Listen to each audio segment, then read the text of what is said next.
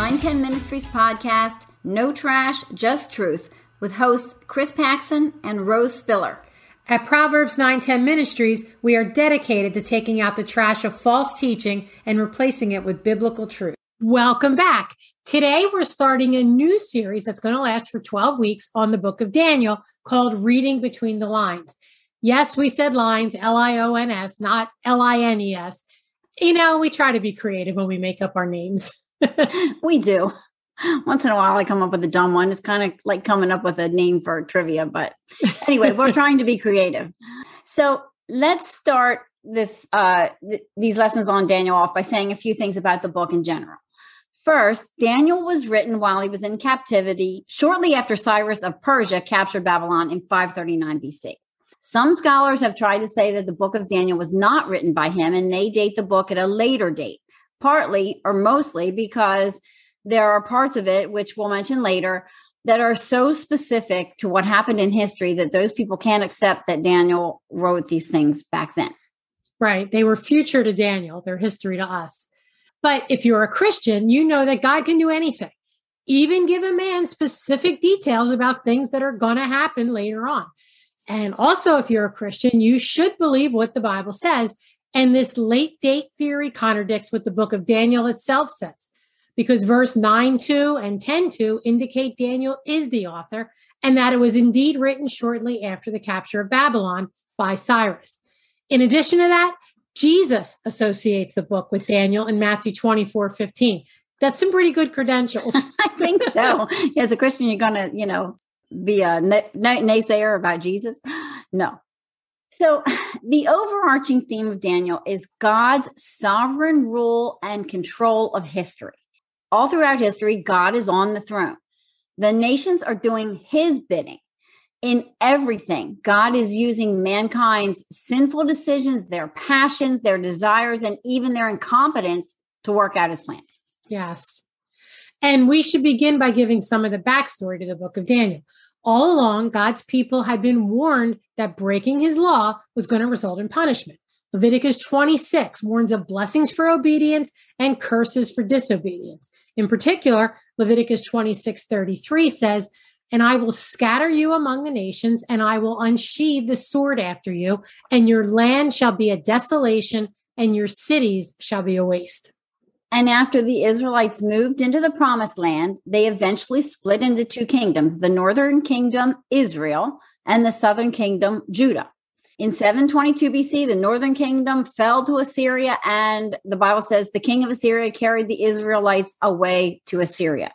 And they relocated them to three different places, scattering them amongst three different other people groups, according to 2 Kings 18:11. And the following verse tells why it happened. Because they did not obey the voice of the Lord their God, but transgressed his covenant. They neither listened nor obeyed. So Judah, the southern kingdom, wasn't obeying God either for the most part. Their king at that time was named Hezekiah, and he was fairly decent king compared to most of the other kings, and definitely compared to the kings of Israel.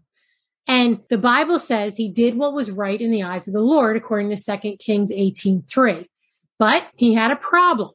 Assyria was now on his kingdom's doorstep and were actually starting to step over the line. Right. And Hezekiah gets reassurance from the prophet Isaiah that God would take care of them in the city of Jerusalem. And King Hezekiah is given tangible evidences that God is in control of absolutely everything, including the movement of the sun, showing his control over nature, and even over life and death. But either in a time of spiritual weakness or in a moment of pridefulness, Hezekiah shows the treasury, the armory, and all the goods of the kingdom to an envoy that's come from the nation of Babylon, which at that point was a weak nation. Yeah, at that point. Mm-hmm. And what was wrong with showing this Babylonian envoy all the goods? He was showing them that he was in a position to make an alliance with and help stand against Assyria. King Hezekiah had started to rely on man, not God, to save Jerusalem. And we're telling you this because when the prophet Isaiah finds out what the king did, he prophesies, using God's word, of course, "Behold, the days are coming when all that is in your house and that which your fathers have stored up till this day shall be carried to Babylon. Nothing shall be left, says the Lord." but that prophecy won't be fulfilled in Hezekiah's lifetime. After Hezekiah dies, 2 wicked kings ruled over Judah, followed by a third very godly king named Josiah. And it was during Josiah's reign that Daniel and his 3 friends, Hananiah, Mishael, and Azariah, later known as Shadrach, Meshach, and Abednego, would have been born. These guys would have spent their first 10 or so years, because we're not exactly sure what their ages are, but about their first 10 or so years of their lives under this godly King Josiah's rule. And that's one of the reasons that they had such a strong faith in God and knew and trusted him, as we're going to see as we go through the book of Daniel. And by the time Daniel and his 3 friends were in their teens, King Josiah was dead. Judah was once again under wicked rulers, and Babylon had become the world superpower. Babylon not only takes over Assyria, but they take over Judah and Jerusalem, and they exile most of the people to Babylon. Daniel and the other people from the southern kingdom of Judah going into exile in Babylon are the fulfillment of Isaiah's prophecy to King Hezekiah. Just as God promised in the prophecy, they and eventually all the goods were carried off to Babylon. Right. The book of Daniel is part history and part apocalyptic. If you've heard us talk about some of the other books of the Bible with apocalyptic language, you'll know that it was a genre of writing that was used to encourage people who were enduring times of extreme suffering to give them hope. The Israelites were suffering during Daniel's time during their exile in Babylon. Daniel's visions reminded them that God is in control of all things and that he will eventually deliver them and bring about a glorious kingdom that will never end. Now that we have the backstory, let's read Daniel. I'll start by reading chapter 1 through 7. In the 3rd year of the reign of Jehoiakim, king of Judah, Nebuchadnezzar, king of Babylon, came to Jerusalem and besieged it. And the Lord gave Jehoiakim, king of Judah, into his hand, and some of the vessels of the house of God. And he brought them to the land of Shinar, to the house of God, and placed the vessels in the treasury of his God.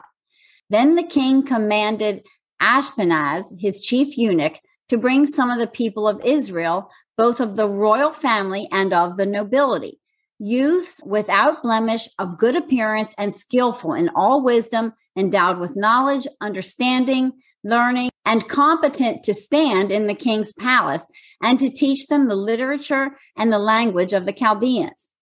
The king assigned them a daily portion of the food that the king ate and of the wine that he drank. They were to be educated for 3 years, and at the end of that time, they were to stand before the king. Among these were Daniel, Hananiah, Mishael, and Azariah of the tribe of Judah. And the chief of the eunuchs gave them names. Daniel he called Belteshazzar, Hananiah he called Shadrach, Mishael he called Meshach, and Azariah he called Abednego. So the first thing to take notice of is exactly what we've said over and over. It was the Lord's will that they were taken to Babylon. The prophet Jeremiah had been warning them to turn from their sins, but they didn't.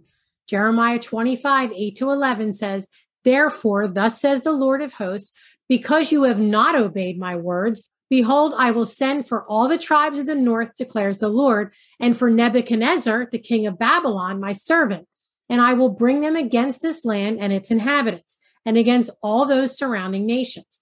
I will devote them to destruction and make them a horror, a hissing, and an everlasting desolation. Moreover, I will banish from them the voice of mirth and the voice of gladness, the voice of the bridegroom and the voice of the bride, the grinding of the millstones and the light of the lamp. This whole land shall become a ruin and a waste, and these nations shall serve the king of Babylon 70 years. Well, that's a pretty specific prophecy. Yes, it is. And there's a lot of I wills in there. It's clear that God incited the kings of these other lands to do his bidding. That's how it works. Those kings were working for their own purposes, whether noble or sinful or prideful or whatever their reasons were. But it's very clear that God was in control and incited them. Daniel 1 verse 2 says, the Lord gave. He handed the king and some of the stuff and the brightest and the best over to Nebuchadnezzar, king of Babylon at that time. Ephesians 1:11 and other scriptures tell us that God works all things according to the counsel of his will. Nebuchadnezzar didn't know he was serving the Lord when he conquered and exiled them, but he was. John Calvin says that Nebuchadnezzar, as God's servant, and this is Calvin's quote, is to be referred to God only, who governs by his hidden and incomprehensible power both the devil and the ungodly, so that they execute, though unwittingly, whatever he determines. Love that. It's a great quote. It's a great quote. Yep. Daniel and this first group of the brightest and best exiles spent 3 years learning the language, the literature. They had their names changed, and they were supposed to eat the food of the king. We wonder, why would the king serve these captives the best food in the land, want them taught, change their names? Well, the answer is assimilation. The best way to assimilate someone into your culture is to teach them your ways, get them to like your food and lifestyle, and give them a new name, a fresh start. Yeah. Assimilating into a new culture means to absorb into the culture or tradition of the population or group where you are. And it probably didn't hurt that they had once been the nobility in the land. It probably would have helped other people to do the same. So conquering kingdoms would take many people back to their own homeland, while leaving some of their own people in the conquered land, with a few of the original inhabitants there left to help them. You're basically mixing the conquered people with your people in both of the lands. And it was done to force the conquered people to learn and understand new information and concepts. In other words, indoctrinating them to make them similar and eventually the same as your own people. It's a smart military move. Doing this usually means that within a few generations, the old national identity would be gone and the people would become as if they always lived there. I just heard a Russian defector say this exact same thing this morning. Yeah. He said it takes 15 to 20 years to completely indoctrinate and assimilate a culture into the way you want them to be. Yeah. This lessened ideas of revolts and uprisings from the people you're taking captive. Assimilation is hard on exiled people, no matter what the reason they're taken out of their homeland, and no matter how good it was where they end up. Right. Learning the language and literature would have introduced Daniel and his friends to polytheism, which is worship of many gods. They would have been introduced to all the gods of the Babylonians. It would have also introduced them to the magic arts, to sorcery, and to astrology. As for their original Hebrew names, 2 of them contain Hebrew components meaning God, and 2 of them contain components Yah, which is a shortened form of Yahweh, which means the Lord. So Daniel means my judge is God. Hananiah means Yahweh is gracious. Mishael means who is what God is. And Azariah, Yahweh is helped. So that's a problem. Nebuchadnezzar didn't want them left with names that reminded them of their God. Plus, part of the assimilation, he wanted them to have Babylonian names. This was what they used to do to the Native Americans when the Americans came and took over. They gave the Native Americans American-sounding names as all part of assimilation. Daniel, he called Belteshazzar. Hananiah, he called Shadrach. Mishael, he called Meshach. And Azariah, he called Abednego. It's disputed what their new Babylonian names mean. Some commentators tie the new names to Babylonian gods and some don't. But one thing's clear. Nebuchadnezzar had in mind for them to forget about the one true God. So let's read the rest of the passage, starting in verse 8, chapter 1. But Daniel resolved that he would not defile himself with the king's food or with the wine that he drank. Therefore, he asked the chief of the eunuchs to allow him not to defile himself, and God gave Daniel favor and compassion in the sight of the chief of the eunuchs. And the chief of the eunuchs said to Daniel, I fear my lord the king, who assigned your food and your drink. For why should he see that you were in worse condition than the youths who are your own age? So you would endanger my head with the king. Then Daniel said to the steward, who the chief of the eunuchs had assigned over Daniel, Hananiah, Mishael, and Azariah, test your servants for 10 days. Let us be given vegetables to eat and water to drink. Then let our appearance and the appearance of the youths who eat the king's food be observed by you, and deal with your servants according to what you see. So he listened to them in this matter and tested them for 10 days. At the end of the 10 days, it was seen that they were better in appearance and fatter in flesh than all the youths who had eaten the king's food. So the steward took away their food and the wine they were to drink and gave them vegetables. As for these 4 youths, God gave them learning and skill in all literature and wisdom, and Daniel had understanding in all visions and dreams. At the end of the time, when the king had commanded that they should be brought in, the chief of the eunuchs brought them in before Nebuchadnezzar, And the king spoke with them, and among all of them, none was found like Daniel, Hananiah, Mishael, and Azariah. Therefore, they stood before the king. And in every matter of wisdom and understanding about which the king inquired of them, he found them 10 times better than all the magicians and enchanters that were in all the kingdom. And Daniel was there until the first year of King Cyrus. I want to digress for a moment and say one thing before we go any further about this vegetable and water thing. Vegetables and water will not put muscle on you. This was a supernatural work of God. It's not put in there as a diet for us to follow. Right. That's right. The Daniel diet, as it's called, has been marketed today as a Bible-based plan for spiritual, emotional, and physical health. While the diet in the marketed plan may be a good diet, God's word should not be used out of context for gaining wealth or status. And we should reject this type of thinking. This part of the Bible is not in here for us to follow as a diet. Jabez's prayer is not a mantra for getting blessings. And the Bible isn't to be used in the manner of 7 easy steps towards anything, like happens with the Proverbs a lot. We need to reject this kind of false teaching. Yeah. And thank you for clearing that up, Rose. I mean, that just irks me to death. I know it irks you. I know that's something that bugs That's you. why I had to digress for a moment. So getting back to Daniel and his friends. Daniel and his friends learned what the pagan king wanted them to learn. There's nothing wrong with that. How does that relate today? Well, it's actually good for Christians to learn about other religions and things like ungodly social agendas like Black Lives Matter and critical race theory. It helps us be aware. There's nothing sinful about learning about those things.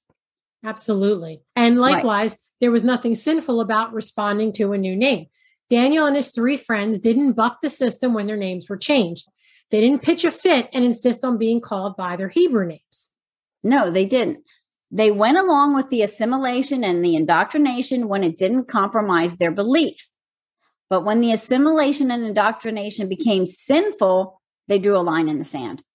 Verse 8 tells us that Daniel resolved not to defile himself with the king's food. What would be defiling about the food? Well, we're not exactly told. The Bible doesn't give us specific on what type of food was being served, so we don't really know. But we can speculate. It could have been that the food was not allowed by the dietary laws found in Leviticus 11, 1-47, or that the blood had not been drained from the meat, according to Leviticus 17, 10-14, or that the food had been sacrificed to idols. And that was prohibited in Exodus 34:15, Numbers 25:2. Regardless, there was a problem with the food that went against their beliefs and it went against Scripture. Absolutely. The one thing we see in all 4 of these young men is that their demeanor is commendable. In Daniel 1:8a, we're told Daniel had resolved that he would not defile himself with the king's food. They're steadfast in their decision not to sin, but they aren't fighting. They aren't arguing. And they're very diplomatic. Daniel 1:8b says, so he asked the chief official for permission not to defile himself. Even when defying orders, as we're going to see later, they're not abusive, they're not hateful, they're not acting like jerks to those who are ruling over them. And the reason they're not is because they trusted God. They entrusted themselves, their very lives, to God. They had a firm grasp of God's sovereignty, and knowing and believing that made them able to stand firm. Daniel 1:9 is another example showing us God's sovereignty. It says, God gave Daniel favor and compassion in the sight of the chief of the eunuchs. The Lord turned the hearts of men to show favor towards Daniel and his friends, just like he did with Joseph in Genesis 39:2, and as Solomon tells us in Proverbs 16:7, and as we see in many other places in the Bible. God's sovereignty controls the hearts of men. He hardens them, as we see with Pharaoh, one example of which we find in Exodus 9:12 with Moses. He does it with heathen minds in Romans 1:28. He changes men's hearts from stone to flesh, as we see in Ezekiel 11:19. And he regenerates them so they can respond to the gospel message. Absolutely. God is in control. Yes. And sometime after Daniel's group had been exiled, Jeremiah wrote a letter to the exiles to tell them how God wanted them to live while they were in the pagan land. Jeremiah 29:4-11 says, thus says the Lord of hosts, the God of Israel, to all the exiles whom I have sent into exile from Jerusalem to Babylon, Build houses and live in them. Plant gardens and eat their produce. Take wives and have sons and daughters. Take wives for your sons and give your daughters in marriage, that they may bear sons and daughters. Multiply there and do not decrease. But seek the welfare of the city where I have sent you into exile, and pray to the Lord on its behalf, for in its welfare you will find your welfare. For thus says the Lord of hosts, the God of Israel, do not let your prophets and your diviners who are among you deceive you, and do not listen to the dreams that they dream. For it is a lie that they are prophesying to you in my name. I did not send them, declares the Lord. For thus says the Lord, when 70 years are completed for Babylon, I will visit you, and I will fulfill to you my promise to bring you back to this place. For I know the plans I have for you, declares the Lord, plans for welfare and not for evil, to give you a future and a hope. So the 4 young men were living like God wanted them to live, as they're told through Jeremiah. And he uses them mightily. God gave them wisdom and understanding, far exceeding any of the magicians and enchanters of that day. And after their training, they were put into high positions. They were working for the good of the place they were in. They had hope of a future restoration of their people to their homeland. Jeremiah 29:11 gets taken out of context and used to promote the idea that Christians will be wealthy and prosperous. But the promise was to God's remnant of people who he was going to bring back to Jerusalem someday. And the promise is culminated for us in Christ. We have a hope of a future and a true homeland in the new heavens and earth. That's right. The chapter ends by telling us that Daniel remained there until the first year of King Cyrus of Persia, who conquered Babylon in 539 BC. Some of you listening may wonder why we're talking about assimilation and indoctrination so much.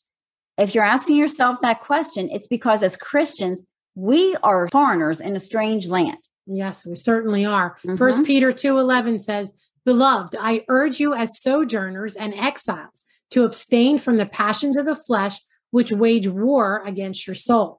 Hebrews 11, Psalm 119, and other passages also tell us this world is not our home. And the world loves it when professing Christians start to look and act like them, but we're not supposed to. Romans 12:2 says, do not be conformed to this world, but be transformed by the renewal of your mind, that by testing you may discern what is the will of God, what is good and acceptable and perfect. The attempt at assimilation and indoctrination is happening all around us. It's happening by what's taught in schools and universities, through TV and movies, through books, not just nonfiction books, but fiction books too. It's what Satan wants. Absolutely. And I can't tell you, you mentioned, not just nonfiction. You don't have to pick up some nonfiction book about something pagan to get it. I can't tell you the number of times that John will start reading a sci-fi book and end up putting it down because it's littered with sinful stuff pushing a social or political agenda. Yep. It's just bad. I'm going to quote from our series, Deciphering Revelation here. The more society gives into temptation or compromises, the more it normalizes sin, the more likely it is that we, meaning Christians, will capitulate in those areas. And that's all Satan wants, to make sin seem normal. Yep. Take sex changes, for example. 50 years ago, it was an outrageous thing to hear about, and you only heard of it once or twice. Now it's a normal part of society, so much so that it's paid for by insurance companies, and some people who claim to be Christians are buying into the idea that going against God's creation of male and female is normal. And just to be clear, we're not talking about hermaphrodites who genuinely have a medical issue. That's the result of the fall, and that's something that's affected all of creation. Right. We're not talking about them. We're talking about this being a normal, accepted, and almost everybody knows somebody type of situation. We get desensitized to this stuff. When someone wants to push a political or social agenda, what do? They indoctrinate us by bringing the subject out to the public, bring it out there for everybody to see, and then people start talking about it. And after a while, there's enough people defending those actions as not sinful or maybe even good that it starts to seem normal and then eventually okay. And after a while, we start to accept sinful behavior, and we may even question whether it really should be deemed sinful in the Bible, which is ultimately questioning God. Right. And then we attack those who oppose it. And what they'll do is they'll have someone who makes statements that sound so incredibly outrageous or inflammatory, like Alexandria Ocasio-Cortez, and soon something from the middle doesn't sound so strange or foreign. Regardless of the tactic or what's going on around us, we have to stand firm against sin. We do. And so Christians have to draw lines in the sand on a whole host of things. And it's not always easy. For instance, some Christians today have drawn a line in the sand about this COVID vaccine. Some have believed that a vaccine you get yourself protects other people. And so they believe it's going against the good of society and therefore sinful not to get it. Some have asked, is it sinful to get the vaccine? So those Christians have investigated each brand that's available, the Pfizer, the Moderna, the Johnson & Johnson, and they're asking, how is it made? How is it tested? Were aborted fetuses used to make it? Were aborted fetuses used to test it? And things like that. And then they've made their decision and drawn the line in the sand. Right. And that's just happens to be the hot topic that seems to put Christians pitted against each other. Exactly. And like always, we need to carry our decisions through to more than just one thing if it relates to other things. If we fall on the side of this vaccine being tested or made in certain ways that are sinful, then we'd better be asking, what do we do about all the other ones we've gotten or have had to get for ourselves and for our kids? And if we've gotten the vaccine because we're convinced it's good for society, then what else do you need to submit to because it will be good for society? Good we just question. need to be thinking people, renewing our minds. We do. We need to always be thinking about these things. And the decisions that Daniel, Shadrach, Meshach, and Abednego had to make, at least in the examples that were given in the Bible, they were pretty much straightforward when it came to whether they'd be trespassing God's word or not. Some of our decisions, like the ones we've been talking about, where do you draw the line in the sand? Some of them are going to be straightforward too, but some of them not so much. Right. Through the prophet Jeremiah, God tells the exiles in Babylon to marry, have children, seek the good of the nation where they were captive. So ultimately, we should seek that good. So do we get a vaccine just because they're telling us to? No. We do our research. If we're seeking the good of society as a whole, we ask the question, is this good for society as a whole? Is it necessary? Are there potential problems with it? And then we have to decide what we do with our findings. Always more decisions to make. Yeah. Do we post it on social media? Do we tell our friends and family? What do we do if it's going to cause an argument? Don't post it on social media. I'm just going to butt in here. Okay. Well, don't. Yeah, because they're going to take it off anyway. Or put that big sign on it, which I always X out anyway. Anyway, here's the deal. Can we handle ourselves the way Daniel and the other three handled themselves in the midst of drawing our line? Can we be steadfast in our decisions to not sin without fighting and arguing? Can we do it without being abusive or hateful towards other people and acting like jerks? And Chris, that's not always easy. I mean, let's be honest. It's not always easy. It's a struggle for me every day. Yeah. Especially if I watch the news. To stay humble and respectful against those who are really opposing what you believe. It's hard. But we need to remember that God's on the throne and he's ruling and reigning over every single thing. That's the key to helping a Christian stand firm and also the key to staying respectful and humble.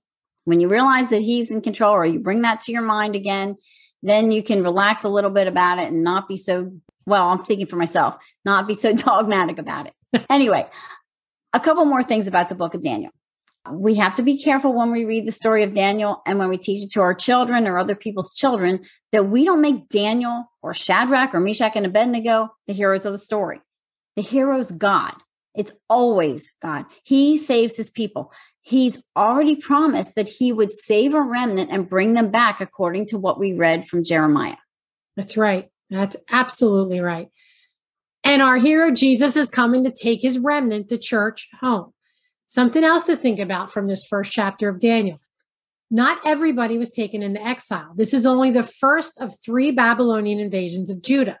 This first one in 605 BC, the next is going to come like 598, 597 BC, and then the last one in 589 to 588 BC. And even at the end of that, some people are still left behind, usually to help the people who stay behind from the invading country. And it's usually the poorest ones that are left behind. Yeah. To our human minds, it might seem like the ones taken into exile are the ones who are most under God's wrath and judgment. But a prophecy that came later through the prophet Jeremiah paints a different picture. It does. The Lord showed Jeremiah 2 baskets of figs. One is full of good figs and the other bad ones.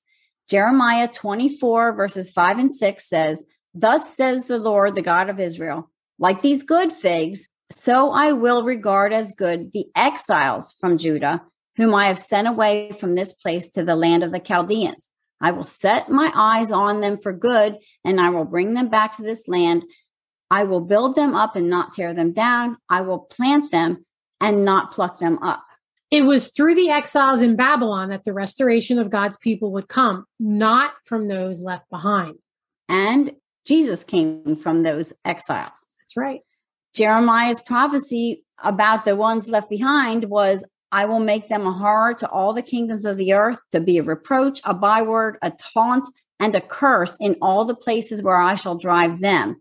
And I will send sword, famine, and pestilence upon them until they shall be utterly destroyed from the land that I gave them and their fathers."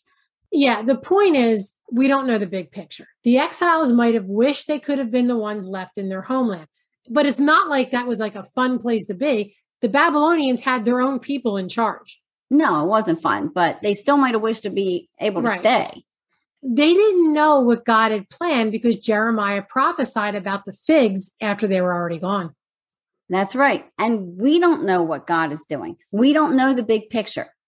But he is always on the throne, ruling and reigning. Amen to that. Point. And that's where we're going to end today. Thanks for tuning in. If you haven't seen our launch video for the Bible Blueprint, a guide to better understanding the Bible from Genesis to Revelation, check it out on any of our social media pages, including YouTube. Or you can find the link on our website, proverbs910ministries.com. Have a blessed day, everyone.